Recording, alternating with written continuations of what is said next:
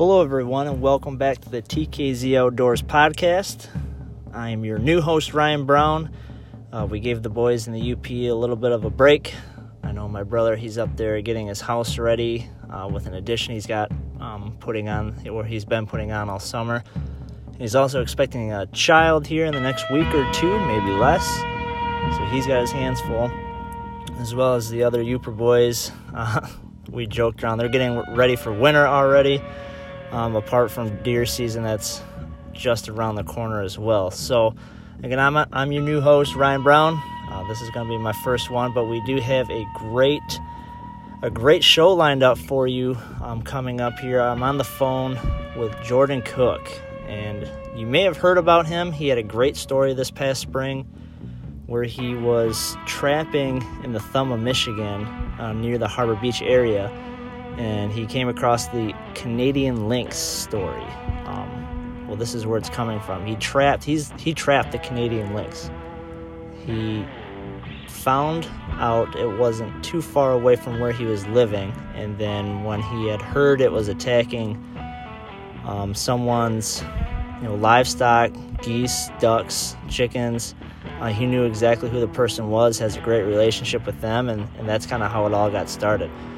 So this story happened back in the springtime, and it got a lot of publicity at the time. There was a lot of things on social media, different news outlets and radio channels that had reached out to him, and from what I noticed, there was some misconceptions about what had happened, the condition of the lynx, where it was taken or going to be taken, for how long, different things like that. And I know Jordan did his best to try to correct the misconceptions that were out there, because different media companies or media outlets were misquoting him, saying certain things about the animal that weren't true, like it was injured by the trap that he had placed it in, stuff like that. And I know he's tried to correct that through social media, but once it's out there, it's out there. So I wanted to get him on our podcast as our first guest, with a chance to hear his side of the story, right from his mouth, what he saw, what happened, and just kind of hear that from him again. Him and I went to high school together. We're both from Harbor Beach, so I know him very well. I know his family very well. So this was a really exciting time. I was really looking forward to getting this going and getting him on here with our first ever guest to the TKZ Outdoors podcast. This is going to be episode number 4. So without further ado, let's get this rolling.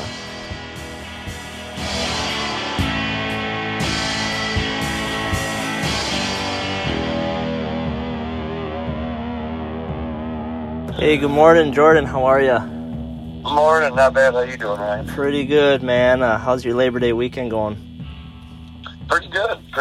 Big Michigan victory last night, so even better. Yeah. Did you stay up and watch the whole thing?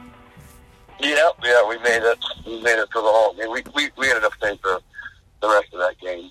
So okay. We weren't going to, but it wasn't looking good. So No.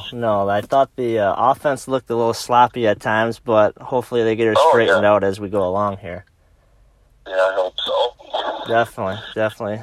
Well, hey, man, I appreciate you taking time out of your Labor Day morning here, Labor Day weekend morning, to talk a little bit trapping with us. I know we've been trying to do this for a few months, what seems like, but it's finally to be able to get on the phone with each other and do this. Yeah, I'm excited about it.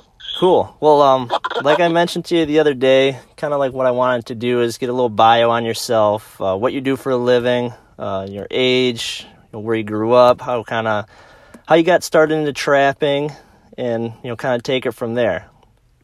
Yeah. Okay. You want to do that right now? Yeah, fire away. Oh, okay. I'm 29 years old, born and raised in Harbor Beach. Live in Applegate now. I'm a beekeeper by trade. I've been doing that for 4 years, probably about. I work for a beekeeper here in Croswell, so it's only about 10 miles from the house, so it's a lot. It's not too bad, and the trap line runs, this year it's going to run right through from here to Croswell, so it's a whole new area for me this year. Whole area I've never trapped before, so I don't know how it's going to go, but I got high hopes for it. So that's awesome. So you're a beekeeper by trade. You said you've been doing that for several years now? Yeah, yep. Commercial beekeeping. I guess we got a couple of hives of our own too, but it's nothing commercially. You know, it's just a hobby for us, but for the family. But yeah, the company I work for runs about 2,500 hives, and run them here, and then over to California, and then back again. So. Wow. So are you traveling all over the country doing this? Yeah, yep, yeah. The bees won't do so good here in Michigan in the winters. We've been getting, especially lately, and you know, most guys lose a high percentage of their hives that try to winterize them here, and it works out because they actually pay us to bring them there anyways. They pay the beekeepers, you know, a good amount of money to bring them to California anyway, so it works out good. They stay alive and you get paid for them. So. Yeah, it's the best of both worlds, by the way it sounds. Yep. So you're one of the few guys I know that are really serious and diehard trappers. There's a few guys in the UP that I know that do it, but as far as the Thumb area, you know, we're both from Harbor Beach. You're like one of the only, I'm sure you know somebody else, but to me, you're like the only guy that I know that does this hardcore and has done it for a long time. So I guess, like, how'd you get into trapping, of all things? Did somebody teach you, or is it just something you had an interest in, you know, when you were a kid, or how did that work out? Yeah, I actually, at a young age, I'd go out with my mom's dad. It'd be my grandpa, Reed, and then his dad was alive until I was probably 15 or something. So I was always familiar with it through them, but I never, you know, went out on my own and did it. And after they both had passed, and then it was a couple years, and then we had a heck of a mole problem. Mole problem. I lived in Caro at the time, and I went and bought some mole traps because they were tearing up the lawn, and so I caught a couple of those. It was pretty cool. I went and started catching raccoons, and then I didn't really know what I was doing. I had absolutely no idea, you know. It was fun, you know, waking up every morning wondering what the heck you caught, you know, and then I started remembering about the foothold traps and muskrat trapping that my grandpa used to do, and there was nobody to get advice from anymore, you know. There was nobody around that, and I was kind of in a strange place in Carroll, you know. I mean, for knowing people, you know, I didn't know a whole lot of people, and so I just kind of trial and error. I mean, it took me, the things I was doing then, looking back on it, were just crazy, you know, the things I was doing to try to catch a fox, you know, or a raccoon with foothold traps, and I mean, the only way to learn is to really do it wrong first, you know, and you know, trapping, a lot of it is reading tracks and seeing how the animals react to, you know, your sets and stuff. And each year I just started doing, you know, buying more traps, buying more lure and scent and bait, and trying different stuff out. And then I, you know, trying to get into a longer line, but with my job going to California, it kind of cuts right through the middle of trapping season, so it's, you know, I don't get the whole year, but. Okay. So you got started by trapping moles in the yard, and then it just kind of led into one thing after another. Yeah, that's literally what it happened. I was going to visit a man named Dwayne Priestley, and he lives in Akron. He's quite old. I didn't, you know, he had been trapping for 60, 70 years probably, and he was the only guy that I had heard of around the area that was, you know, that I should go talk to, and I'd pay him a visit, you know, for maybe 2 years. For once a month, I'd go buy new lure and stretchers. He makes his own stretchers and stuff, because I take care of my own fur and everything. So that was always stuff that he was selling, and I just go there and try to absorb as much knowledge as I could, you know, and tell him what I was doing, and he'd help me. He was too old to come out with me, you know, so I just have to tell him, you know, and I'd give him most of the credit for getting me started or keeping me going, I guess, you know, and but yeah, I kind of went. He was more water, and once he got to an older age, water's a lot. I mean, they're both pretty rough on the body, you know, water trapping and predator or land trapping, but he kind of just stayed with water, and now he does. His boys do it now, I guess, but you know, wow. No, that's really awesome to have like a mentor, so to speak, to help you do all that and get going. Yeah, it was nice. Like I said, and like you said, there's nobody. I mean, there's a couple guys here and there that trap their own property, but there's no longliners up, in the thumb or nothing. Guys that run more than 100 traps or something. There's a couple maybe in Sanilac County, but up around Harbor Beach there wasn't. Or especially younger guys. There's none. Right. Yeah. Like I mentioned, like you're the only younger guy from our generation that's doing this, and I've always found it super fascinating to watch you just through social media and the different things of what you're up to and how you're trapping, and then you're getting your kids involved with it, and they seem to really, really enjoy running those trap lines with you. Oh yeah, they love it. It's like Christmas every morning. You wake up, you never know what's going to be in the trap. Sometimes it's a badger, or you never know. Mm-hmm. It's or if you even got anything. But even if you don't, that's when you learn the most. Going out and seeing what you did wrong and fixing stuff or whatever. I mean, it's a lot of time. It's definitely not worth the money. You got to love doing it to do it, because that's why nobody does it. I would say expensive. It's one of the few hobbies that pay you, that you get paid for, but, selling furs and whatnot and skulls and all that. But so do you do all your own furs and skinning and all that? We do, we skin all of our furs and flesh them, stretch them and dry them and then sell them from there. But, and the kids, I got a 10-year-old and a 7-year-old, 2 daughters, and they help out in the fur shed as much as they can, brushing burrs out, and okay. They like doing it, I don't have to ask them. They just, they come out and they help, and I mean, they like running the trap line a lot better. But, of course. There's way more work than that, Right, absolutely. So when you started doing this, you said you got into trapping moles and then raccoons, I guess. What is one of the first critters that you trapped that was either new to you or it's a story that you'll never forget, like one of your very first ones that, whatever you trapped? What kind of explain that a little bit? Yeah, the very first one, it took me 3 years to catch a fox, and that's what I was trying from day one. As soon as I, thought, hey, I'm gonna give foothold traps a try, and all I wanted was a fox so bad, and I didn't have, I was out by myself, and just doing, crazy things that, I thought would work, but, now that I've gotten much better, I would never, ever do any of those things again, but,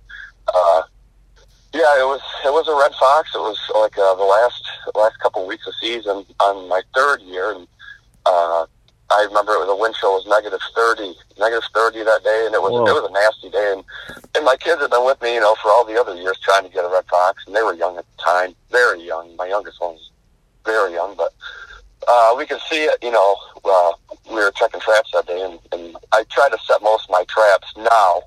Then I didn't, but now, from the road, so you don't have to visit your set, as often and drop scent and everything. Because, you want to not go to your traps once they're set, and, because coyotes are so smart, and you got quite the nose on them. And right. So I was, checking, I could see, red out the field. I knew the only animal that could be, would be a red fox. And we went home, got changed, put all the, snowmobile and equipment on, because it was cold. It was a terrible day, and it was my first red, and from there on out, I think I bought probably 4 dozen fox traps that year after that season, and then that was it, and then I was hooked from there. So that's really awesome to, like you said, to go out and try and get a red, and then to be able to finally do it after a few years of trying. That's like trying to shoot a mature buck around here. Yeah, after about 300 raccoons, I finally got my first red, but.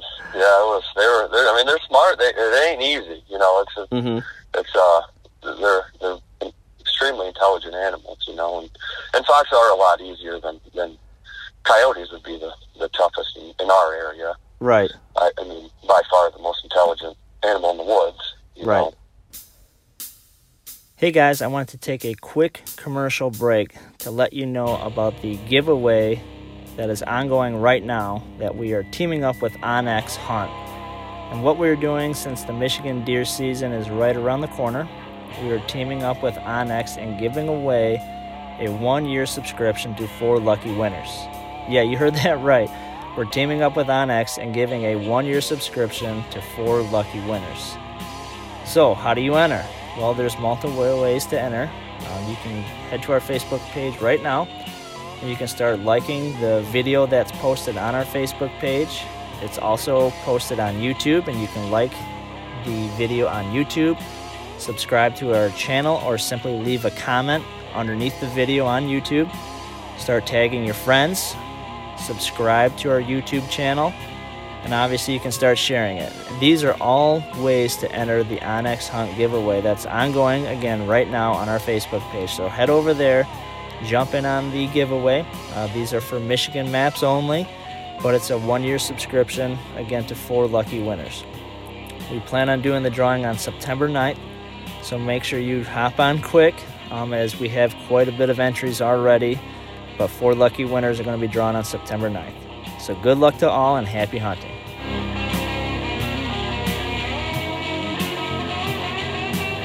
You know, when you see things on social media and online, people are bashing trappers for doing what they're doing because they think it's so inhumane. I know you've dealt with that quite a bit, probably in your trapping career, but to hear it from to hear it from you and what you do and what you do with your kids when you take them out there, you say a prayer before everything happens, and then like you said, you basically knock them out, and then they don't feel anything at that point on, and they just don't wake up after that. Yeah, they just never wake up,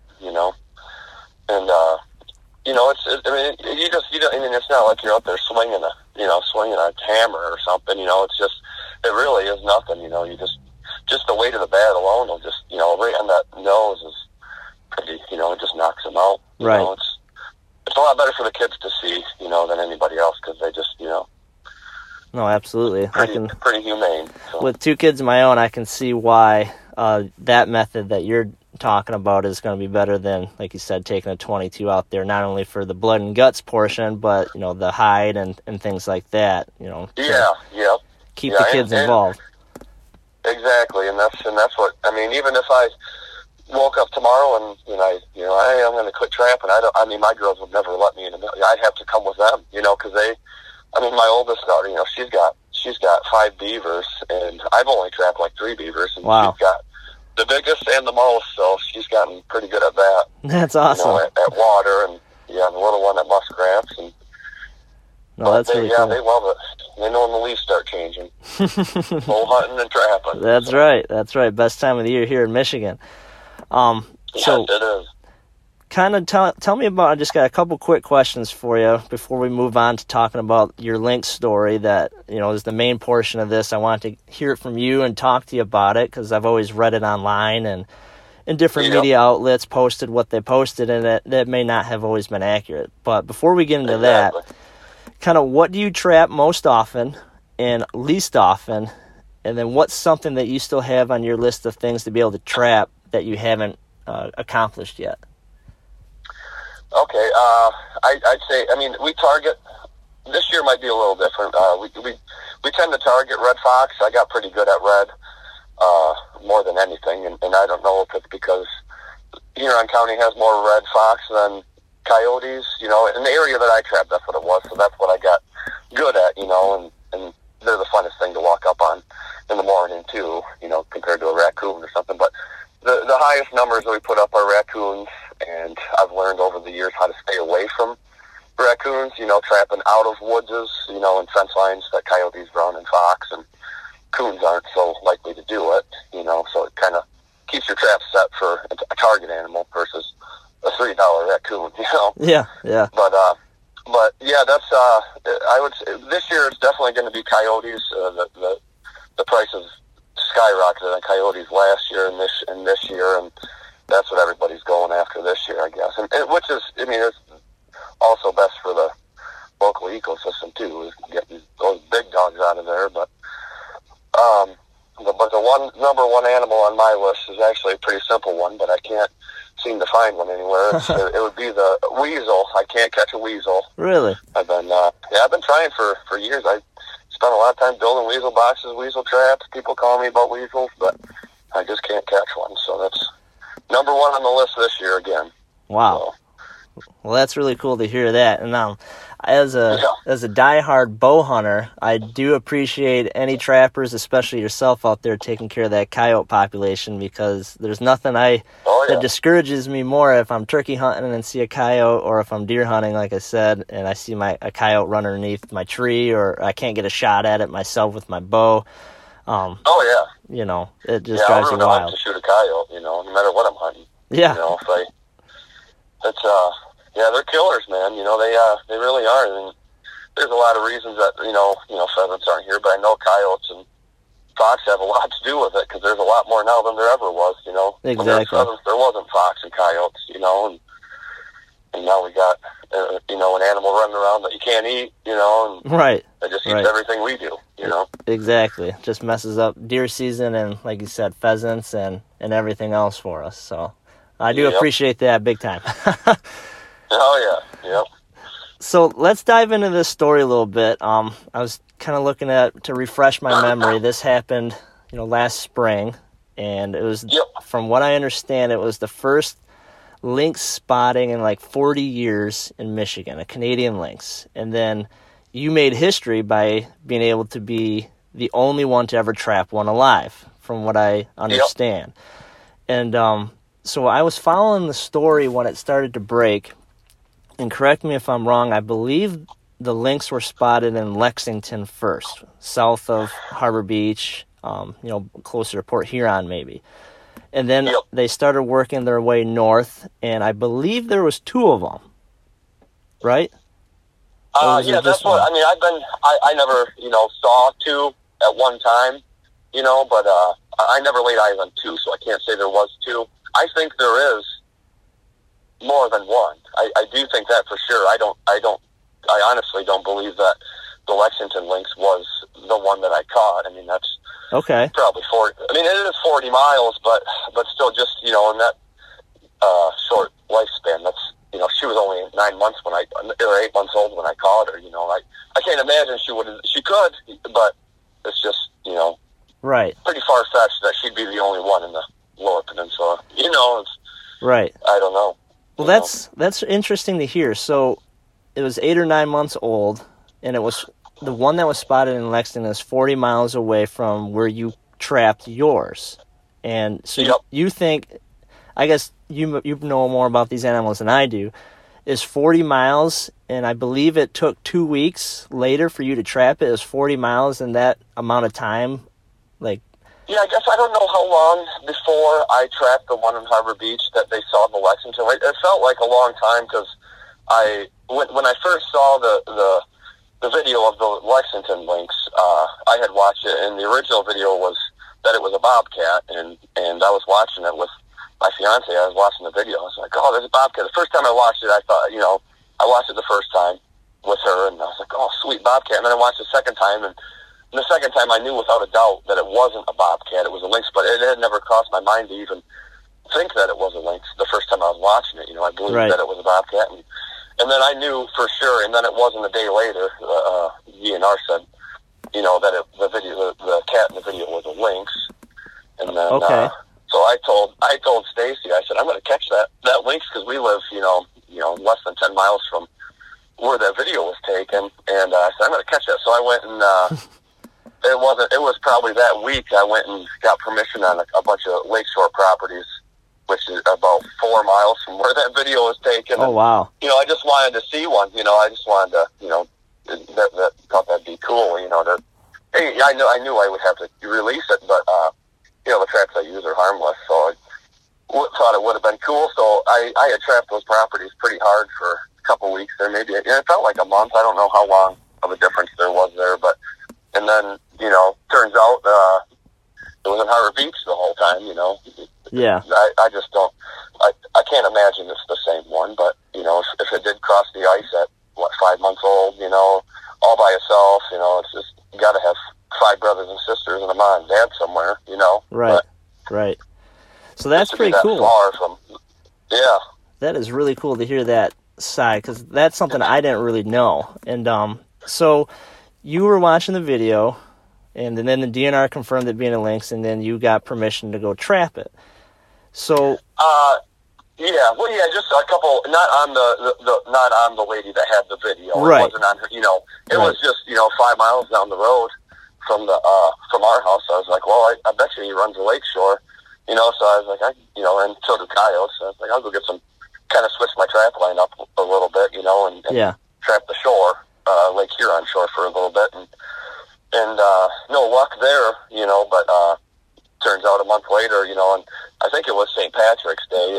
I thought so too. I got the it was the Saturday of. I don't know if it was actually St. Patrick's Day or we were just celebrating it, but we were eating dinner at Farmer's Tavern and got the phone call that there's a bobcat killing Joe's geese, Joe McCoy, my boss at the time, and I was all about the bobcat. We can't keep them here in our zone anyways, but, I had never caught a bobcat. I've only seen them down in Mississippi, and then when we got there, we left Farmer's Tavern and drove there. This would have been a Friday night, and it was getting dark, and we pulled in with the headlights, and there was feline eyes, in the fence line where he said it ran to. I mean, they were cat eyes, and I just couldn't tell what they were. We just shined them with the headlights. I said, I'll come back tomorrow, and so we did. We came back the next day with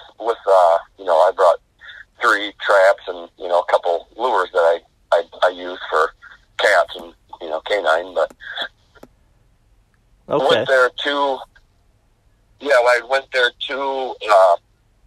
set, and sure enough, the cat was out in the goose pen right when we pulled in. So we went into the house, we backed off it for a second to go watch it, because he had let a couple of the surviving geese and ducks run around, and it had went back in to chase them around a little bit. And we walked out while it was in the yard and behind the goose pen and started taking pictures, and Doug was there. He's got a pretty good camera, and he got some amazing pictures that I'm sure you've seen. I have, some of those really, really nice pictures of her chewing on the goose that she had killed, the day before. And when we had walked out, I knew immediately it wasn't a bobcat. There's just some features between the two that are just they once you know what you're looking for, they just stick out like a sore thumb. So paint the picture of this property a little bit. So this is still further. Is Joe's property further north of where it was spotted, or further north of you? And like kind of paint the picture of the farm a little bit for how you spot it, so the people listening can kind of paint a picture in their head. Yeah, it's on the corner of a dirt road and a paved road. A pretty busy road. It's 30, 40 miles north of where the video was captured. 2 weeks or a month before, and just right on the shore, maybe a mile or a half mile off the lake shore of Lake Huron, and which is the same as Lexington is right on Lake Huron too. So it just ran the shoreline like I thought it would if it was the same one.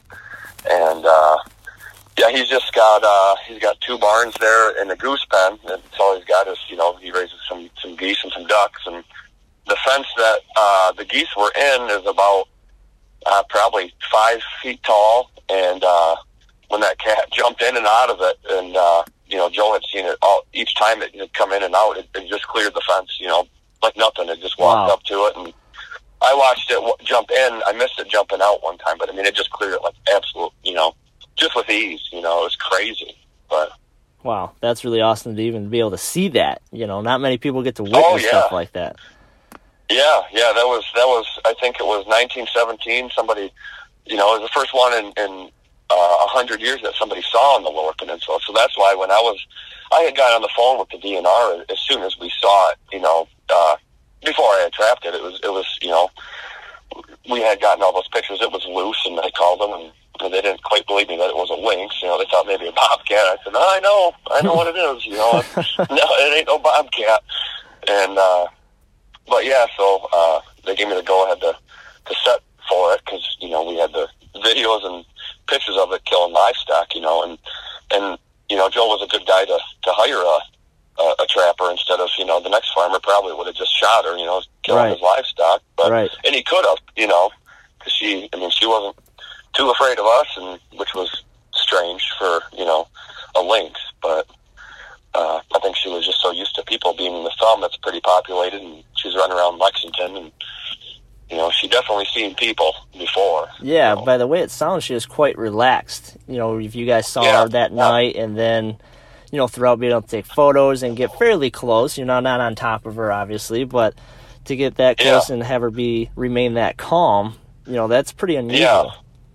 And have her stay overnight. I mean, his property is, it's maybe 7 acres, 5 acres, and then on any side of it, it's just nothing but giant, soybean fields, and at the time everything was plowed fields. So he has a little ravine that runs through there, and she just never left. She knew she had, I don't know if it was 2 geese and a duck, dead, free food there, and I thought she'd be 5 miles away the next morning when I came back, but right.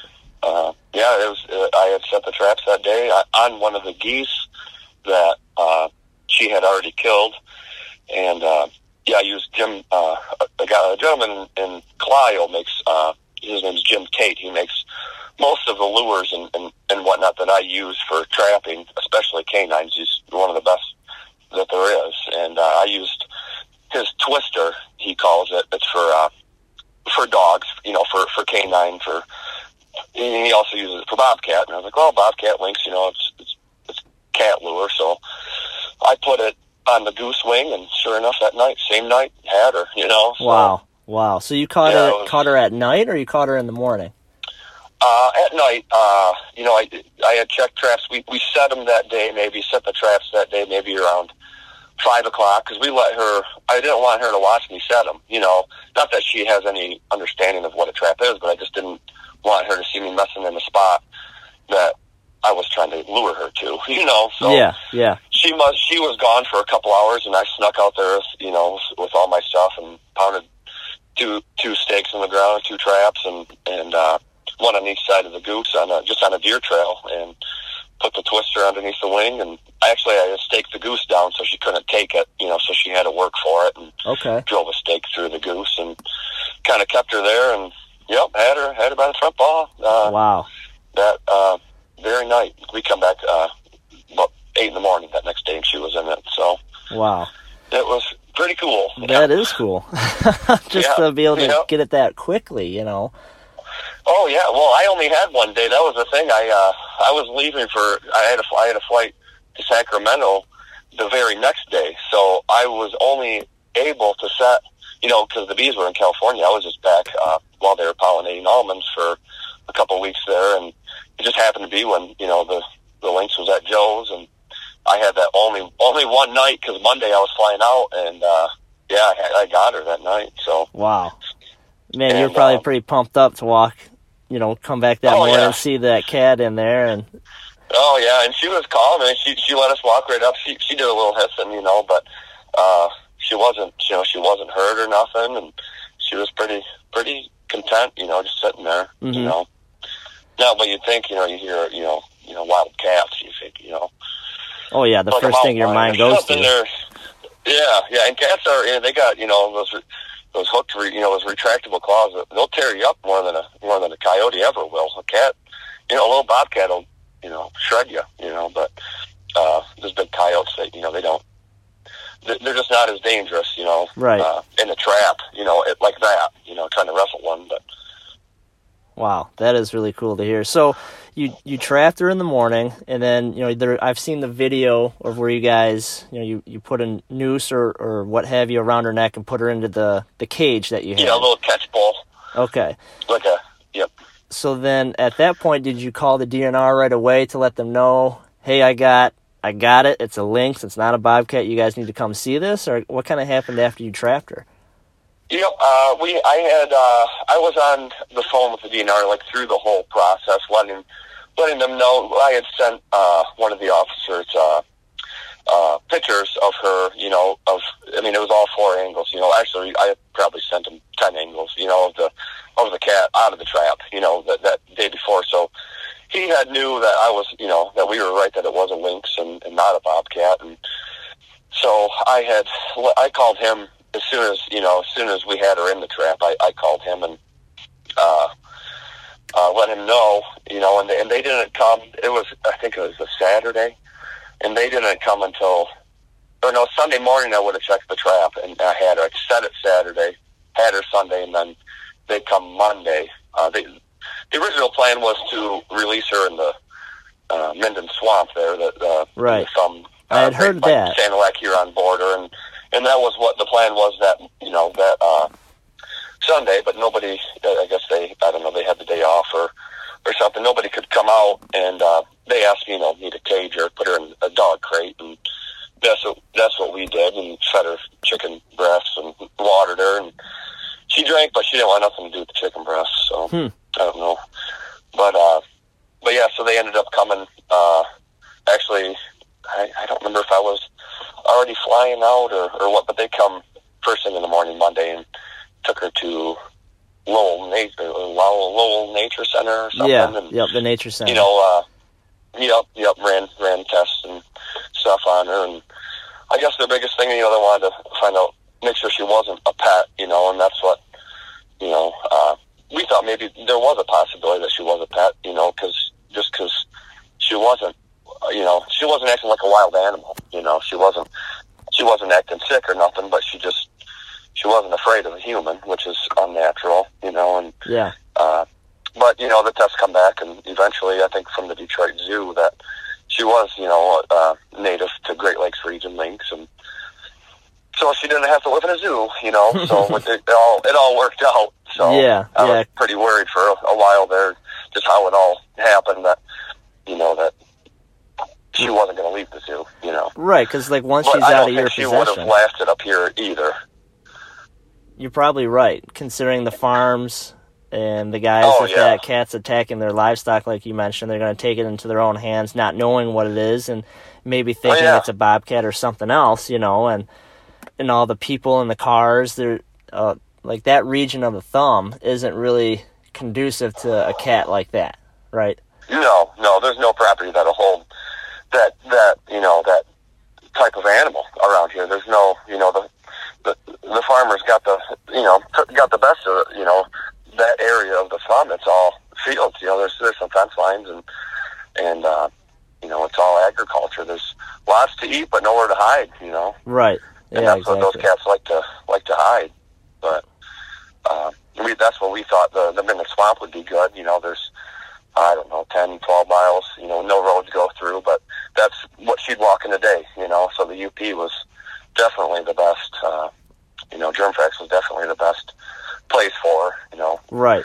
No, I agree, and I remember talking to some of our buddies, like Michael Meisner about it, and my brother, and different people. The UP just seemed like the perfect location. Not many people, a lot of acreage and land for her to roam, and now that she's up there, I've always been curious, is she gonna stay in Michigan, or is she gonna roam so far where she leaves, or is there another one that's going to join her up there? I mean, these are questions that we may not ever know answers to, but it's always just kind of makes you wonder, because this is history that we're talking about. We lived it. You did it. You're going to be in the history books as the only guy in the state of Michigan to trap a live lynx. Yep. So that's really cool. We had stopped at a diner in Germfax, probably 2 months ago, and the lady that works at it, there's probably only one diner in Germfax, I think, but she had pictures of it. She lived behind the diner, and she has pictures of the lynx after they had let this one go in the daytime. She's got a picture of a daytime lynx. Wow. Probably a few miles from where they released her. Under 10 miles probably, and so it made me think that, and that was a recent picture. So she had, if it was her, she was there for 2 months. Right. In the general area, but yeah, it was just cool to talk to that lady that had seen it, and the neighbors have been seeing her too. So. Right. No, that's really cool. So hopefully, as the days and months and years go by, that maybe we do get some more photos of her in the UP to see how big she's getting. If there's more, probably not, because this may not ever happen for another 40 or 100 years, or who knows. But at least to catch yeah. a trail camera picture of her in the UP would be something really cool to see, just to see how she grows and what she's up to. Yeah, that would be awesome, because from what I understand, they didn't tag her or chip her. I don't... That's what I understood. I guess I don't know for sure, but... Right, that's what I've read and things I've heard as well, that they didn't do any sort of collar or tag on her. Yeah, because there was no... from what I was told from the DNR, there was no database, no database in Michigan for Great Lakes region lynx. So there was nothing to, compare, which is probably why she wasn't tagged or anything, but... Okay. But yeah, you never know. You never know. That's why you run those trap lines, and like you mentioned throughout the call, it's just you just never know what's going to be in that foothold or in that trap or in the waterways of your trap line. Yeah, you don't. I mean, and I caught a badger on a guy's property that he's 70 years old, and the last badger he saw anywhere within 50 miles of there, he said, was when he was 10 years old, Wow. And he said he didn't know they were still here, and I had no idea. I thought I'd have to go out west to get a badger, and thought I'd have to go to Alaska to get a lynx, and Alaska to get a wolverine too, but it turns out they're all right in the thumb. Right in the thumb. So do you catch badgers often? No, I've only gotten the one. I've only gotten one badger. And it was on a coyote side, opening day of deer hunting, actually. And, the meanest critter I ever caught, that badger. Well, I can imagine. You always hear stories, but you get to actually see them up close like that, man. That's got to be pretty wild. Oh, yeah. Yeah, she was not happy. Well, that's really cool, to hear your side of the story on everything. Like I mentioned, I've always read about it and then, maybe chatted with our buddies a little bit about the history and the story and how it unfolded. And you see the media kind of twist things around a little bit. Like I remember reading one. And they did. Yeah. I remember reading one story where they said the animal was wounded or hurt in the possession of the foothold. And I remember seeing you comment saying that never happened. I think that was the Detroit Zoo that had said that, if I remember correctly. One of them had said that. I don't know who it was, and she was fine. She was fine. We were, we spent 2 days with her. I mean, I didn't inspect her paws, but right. I wouldn't use those traps if they tore paws. I mean, the last thing you want to be a successful trapper, the last thing you want is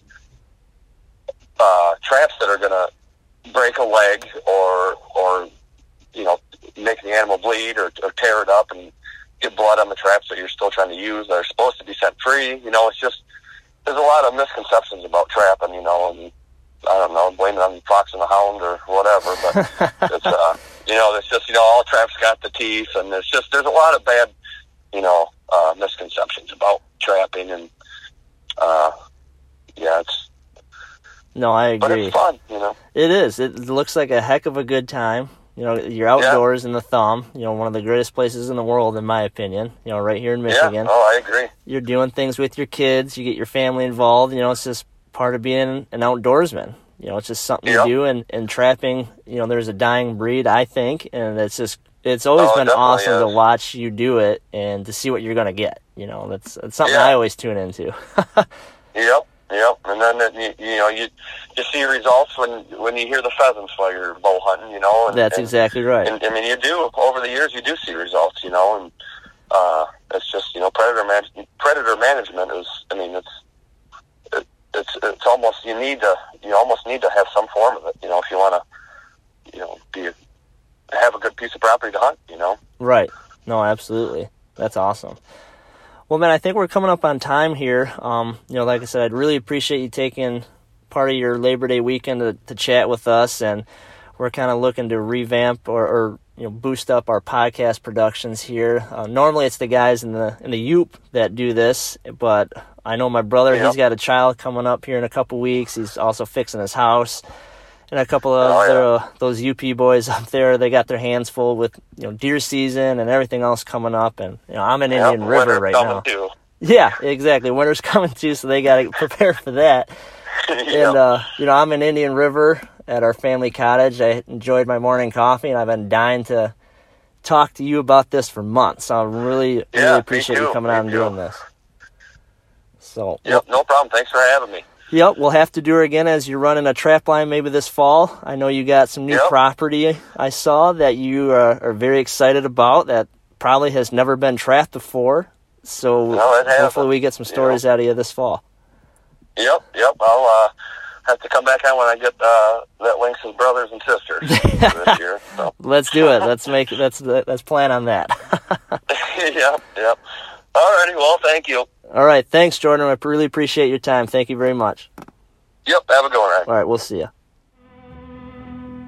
So that wraps up episode number 4 of the TKZ Outdoors podcast. I'd really like to thank Jordan Cook for jumping on with us again. It was a great conversation. I was hoping everybody would be able to learn a little bit more about the sport of trapping, as well as his take and his side of the story of what actually happened this past spring with the lynx. To hear it straight from him, to me, was super exciting to have that conversation with him. And hopefully as the trapping season kicks off, we're able to get him on a couple more times to learn more about the sport. And hopefully if one of our listeners is into trapping, they can pick up a tip or two directly from him, a guy who truly loves it and something he has a strong passion for, and he's teaching his kids how to get involved with trapping as well. So with that, deer season is right around the corner, so we're hoping to have a few more guests jump on board with us as we approach deer season, get their takes. There's a couple of guys I have in mind that I'm going to reach out to, public land hunters as well as private land hunters, and get everyone's take and what their goals are for the new season. So I'm really excited to bring some more great content through our podcast to you guys. If you don't mind, if you liked what you had heard, leave us a review, leave us a comment, leave us a 5-star review. The ratings and feedback we get really does help. So we appreciate anything you can do. Also visit our Facebook, YouTube, and Instagram pages. We're posting new content pretty much every day, and we're releasing new fall episodes of our 2018 deer season currently. We have new episodes coming out every week for the next several weeks, well through the month of October and possibly the beginning of November. So with that, we'll hope to talk to everybody here again soon, bringing you a new episode of the TKZ Outdoors podcast. Other than that, have a great night, everyone. We'll talk to you soon.